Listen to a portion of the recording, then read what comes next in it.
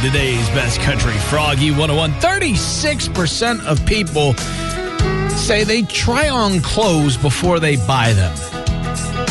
I usually don't, and I'll tell you why. The only time I ever go out to buy clothes is usually after I've just had a large lunch or dinner. Because I'm not waking up and going, you know what, I need new clothes. I don't do that. I don't go clothes shopping. Now, what I will do is I'll go out for dinner or lunch, have something to eat, usually eat a little too much. And since I'm down by the mall areas, I'll swing in.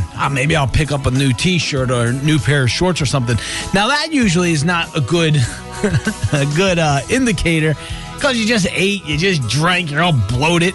Then you try and jam yourself into some clothes that are new and not worn in, or even worse. Now, you can say you don't do this, but you know it's true. You're like, you know what? You just ate a big meal. Let me go try on a T-shirt. So you take off your shirt in the dressing room, and you catch a glance at yourself in the mirror with no shirt on. Now, obviously, you're all bloated and everything and full and wobbly from lunch, and you take one look and you go, you disgusting fat blob. You don't deserve a new T-shirt. You deserve a diet.